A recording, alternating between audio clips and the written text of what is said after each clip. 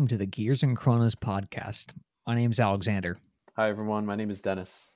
So how you doing today, Dennis? I'm doing okay. We got a lot of snow here. I'm pretty sure you did too, but I think we got about 5 to 7 inches today. So I'll probably have to go out and shovel later. So what about you? How are you doing? Good. Definitely done with the shoveling for sure. What watch are you wearing today? Right now, I'm not wearing anything, but I've been wearing my Rolex Oyster Perpetual a good amount. Primarily, pretty much just for if I'm going out to get food or anything, any chance I get that I'm going outside, that's what I usually wear. But what are you wearing this weekend? I'm wearing my JLC Memovox that I talked about last episode. But I always enjoy wearing it on the weekends. It kind of gives a break from during the week, if you know what I mean. Yeah. No, that's a sweet watch. I think that watch suits you really well. I think it's really cool. Like I said, it's cool. It's just cool. Thanks, man. So I guess we can go ahead and get into our main topic for today, which is our 2021 wish list. And this could be for both cars and watches, just stuff that we're looking forward to. Maybe particular things that we would like to see from specific manufacturers or brands. So I guess you can go ahead and start with your watch list for 2021 if you want to just give us a brief overview. Yeah, sure. So to start out, I have for the sports category a Grand Seiko with the new high beat movement that they released last year in some limited editions. But the really cool thing with this is that it's a 80-hour power reserve, and it has a new escapement, which is almost unheard of in the watch world, just because there's so few levers escapements out there. So there's the lever escapement, and you have the coaxial, which is used on was a George Daniels invention that's used on all the current Omegas, and also the new Speedy. Yeah. Yeah. And this is like the first new escapement in many years, so it's definitely a really cool innovation, and I definitely would like to see just a sports model, maybe a diver with that new movement. That's definitely something I'm looking forward to. How about you? Cool. So in terms of sport or just watches in general, I don't have anything else in the other categories. The only watch that I'm really looking forward to in person and just looking at it in person is the new Omega Speedmaster Professional. I'm still kind of torn on whether the Sapphire or the Hesalite is the way to go. I think both look great, but I just don't know if it makes sense to go with the more traditional Hesalite or the newer style Sapphire, with the open case back, which I think is really cool. So it really comes down to just looking at both in the flesh and just deciding from there.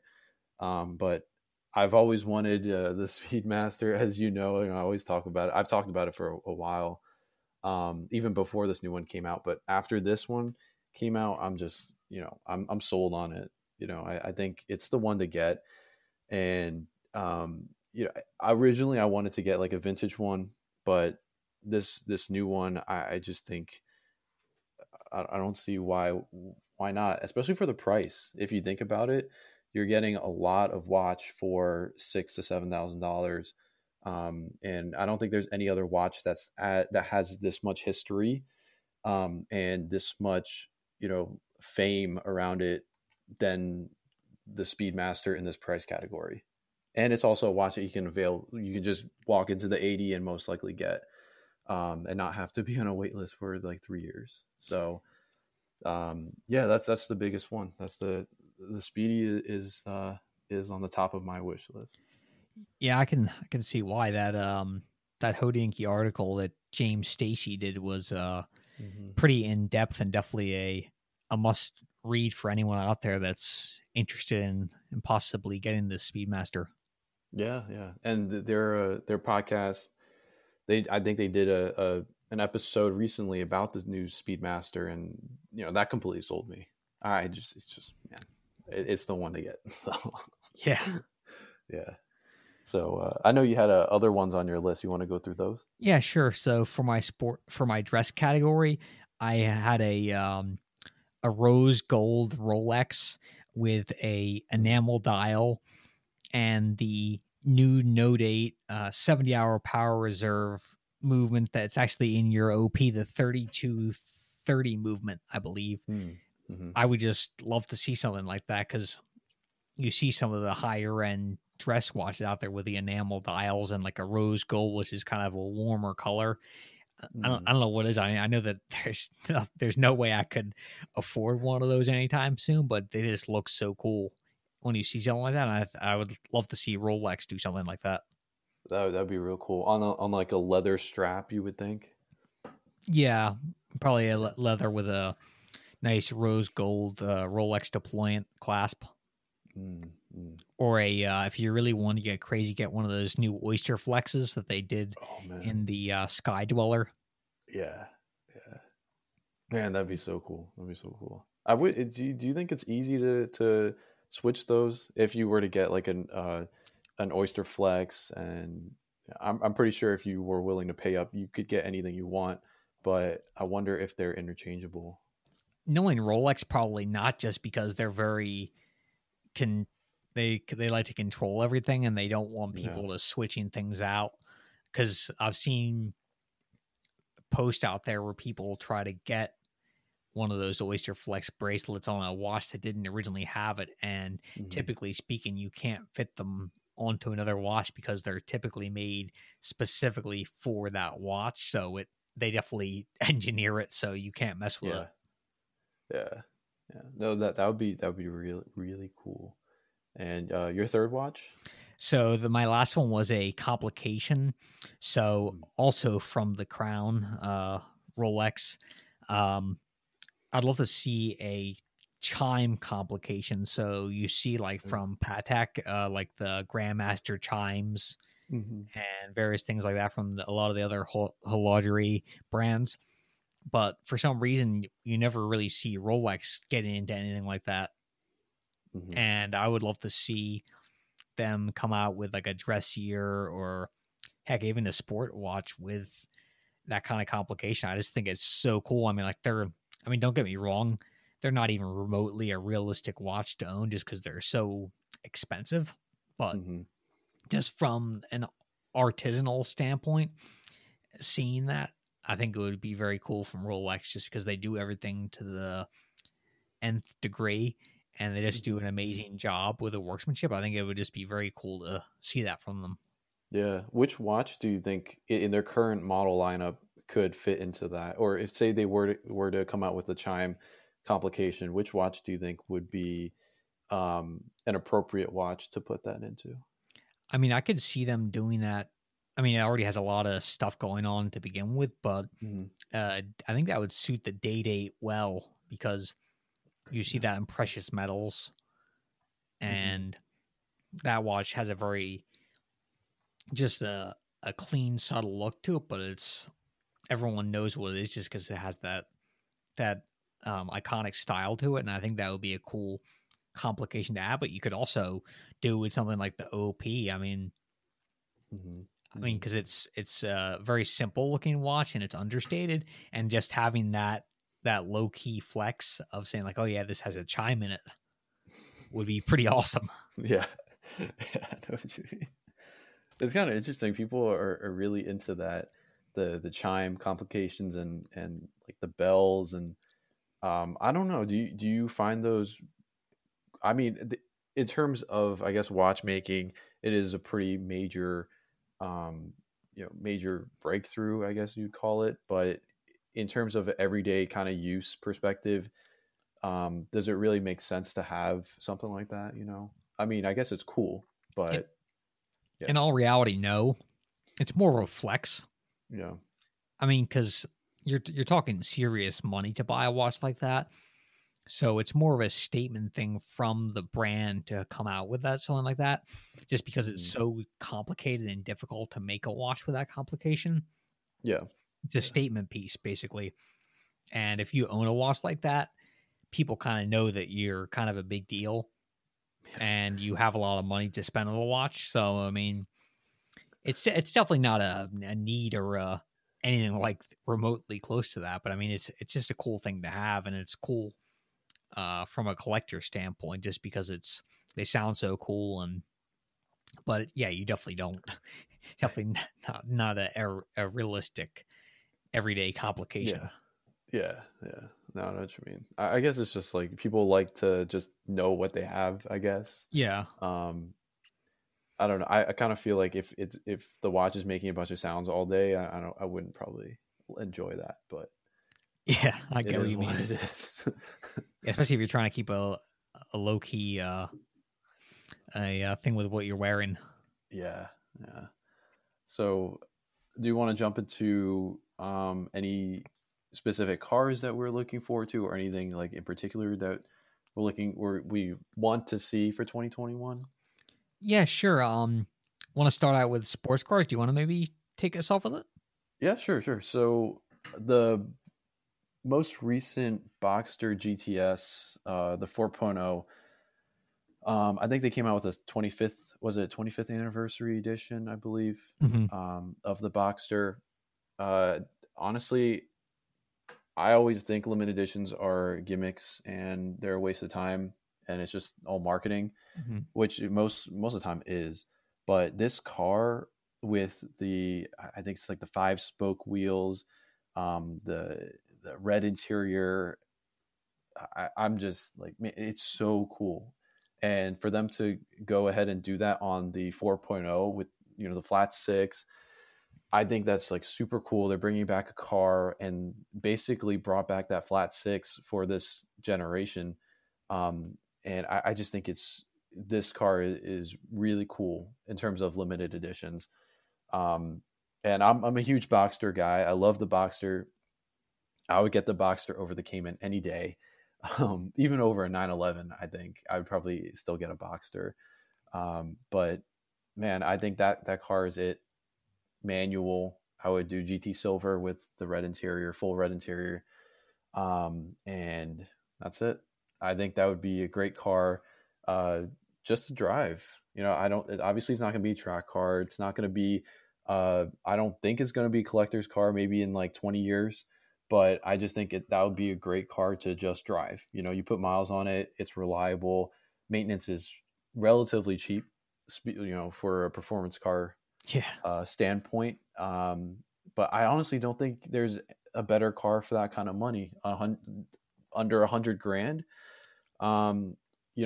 I honestly think this is the best buy, unless you're talking GT350 or GT350R. Like those are really nice too, but I think it's just a different category, and I think the Boxster in the GTS trim is the one to get. So that's for me in terms of sports cars. That's it for this year. What about you, Alexander? What do you think? So mine's probably a little bit more on the unrealistic side, but the two, they're from the same brand, Porsche, but I'd love to see an electric or electric 911 or Boxster. I just, from what you see out there with how far electric technologies come in terms of just with like center of gravity, with batteries down low and that instant torque and acceleration. I just think in that Boxster or 911 setup, I think that would just be a sweet car. Yeah. I mean, you obviously don't get the sound of the flat six like with the Boxster GTS like you were just talking about, but I mean, I feel like in terms of handling and the way it makes you feel, and also obviously the environmental aspect of it being better for the environment, I feel like it would be a cool car to see down the line. Yeah, I think that'd be really cool, especially in a I don't know how they would put it into such a small car, and I guess like a low profile car like that. It'd be kind of difficult to to place the batteries, I would assume. But I think that would be really cool. And I think I don't know if I'm allowed to share this, but I think they were talking about the 718 going into electric format even when we were working there. Mm-hmm. So I do remember one of the guys from Porsche, he told us that it should be it was coming, or it's in the works. So I don't know what it's going to look like or what it's going to be, but he did confirm that there was something that will be 100% electric, most likely the 718 format, not 911. It'll be awesome, I'm sure. Yeah, it'd be cool to see because there's really no other competitors out there if you think about it. Yeah, it's true. There's no, I think, yeah, there's really nothing. You could say the Tesla, what's that old Tesla Roadster? Do you remember that car? Yeah, the one where they electrified basically a Lotus. Yeah. I mean, that's the closest thing I could think of to a 718 electric competitor. Really, there's really nothing out there. Yeah, they're pretty unique in terms of just the layout and the way they look. Yeah. It's definitely awesome. But how about the luxury category? You have any picks for that? Yeah. So for me, it's gonna be the new S Class, the Mercedes S Class. That should be coming out later this year. They haven't announced official specs or they do have pictures, but there's no official. You can't build it online or anything like that. But I think the new S Class is really, really cool. They redesigned the interior, so it unfortunately does look like more like a Tesla with the bigger screen in the middle. I think it's a big touch screen. But man, I just love that car, that S Class. I think every generation that they make, it just gets better and better. And for me, I think that's the big sedan to get. If you're comparing 7 Series and A8, or I guess like the Hyundai, I don't even know the name of that thing, but the big sedan that they have, I feel like the S Class is the best out of all of them, and that's coming from a BMW fanboy. So yeah, what about you? What's your pick for the luxury category? So mine comes from Audi, and I would like to see in their A4, A5 platform, either like an all electric, or I mean, like this is definitely pie in the sky type stuff, but see them bring back the diesel engines for those, because having driven Audi diesels and seeing how far the technology has come since that they withdrew from this market with Dieselgate, I feel like that would be a great addition to those cars, just because of the instant torque and just the way that they drive and the acceleration. I feel like that would be a great addition to the lineup. I mean, like obviously probably electric's more realistic down the line, but I mean, like I definitely think that would be a cool thing to see. Yeah, I personally really want Audi to bring back a manual car. I just want them to have something. Do they still make a manual at all in the TT? Maybe. I think that I forget. It was at least a couple of years ago where they decided to completely withdraw manuals from the American market. So unfortunately, they're all gone. I mean, like I would love to see a comeback too, but I get the feeling that with the amount that they sell of automatics versus the manuals, it's probably always going to be automatics going to win, unfortunately. Yeah. But I'd really like to see a manual car, and more specifically a hot hatch. I really want there to be more hot hatches. I don't we have nothing here in the United States. Yeah. Like your only choice is pretty much Type R, which really isn't a hatchback. I wouldn't really classify that as a hatch. Or like a Golf R or GTI. There's nothing else that you can get that's new. That's like a hot hatch. So I'm excited to see the Corolla GR, hopefully. But I really hope that other brands can come out with something else besides of these brands. Like something that's really cool. Like if Subaru brought back the hatch, you know, I'd be so happy. Yeah, that would be awesome. Yeah, yeah. And something more to look forward to down the line, even if it's not affordable right off the bat. Like in 5 years' time, whatever, it would be cool to be able to get that stuff down the road if they do come out with it. Yeah, like a RS3 Avant or something. That'd be super cool. Obviously, it's going to be really expensive, but yeah, get it used in a couple of years, and that'd be a pretty cool buy. So, oh yeah, definitely. Yeah, yeah. So the last category that I had on my list was 4x4. Did you want to start off with that one? Yeah, sure. So my pick would be the new Raptor, the new Ford Raptor. I don't know, there's something about the Raptor that is just so cool. And I'm not a truck guy at all. Like I actually would prefer not to drive a truck. But the only truck that I would get is a Raptor. Whether that's the crew cab or the two door. Is a crew cab two door? No, crew cab's like 4-door, right? I think so. Sure. Okay. But there's just something about the Raptor that has always appealed to me, and they're coming out with a new one, I believe, this year. Has redesigned suspension.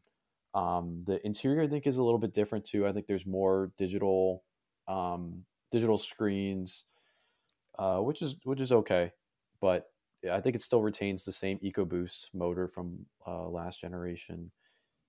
But I just think whenever a new Raptor comes out, it's just really cool. And I that's what I would get if I needed a pickup truck for work or something. Mm-hmm. That's the one I would get, no question. That would be sick. But, yeah. What about you? So I really like the Range Rover, and I think that an electric Range Rover would be really cool, just because that instant torque that you get with electric torque is so good off road. Yeah. I mean, let's be honest here. Most people that own Range Rovers don't take them off road. Yeah. But for the few that do, I feel like that would be a great addition to the lineup, because then those things are gas guzzlers with those big V8s that they have in them.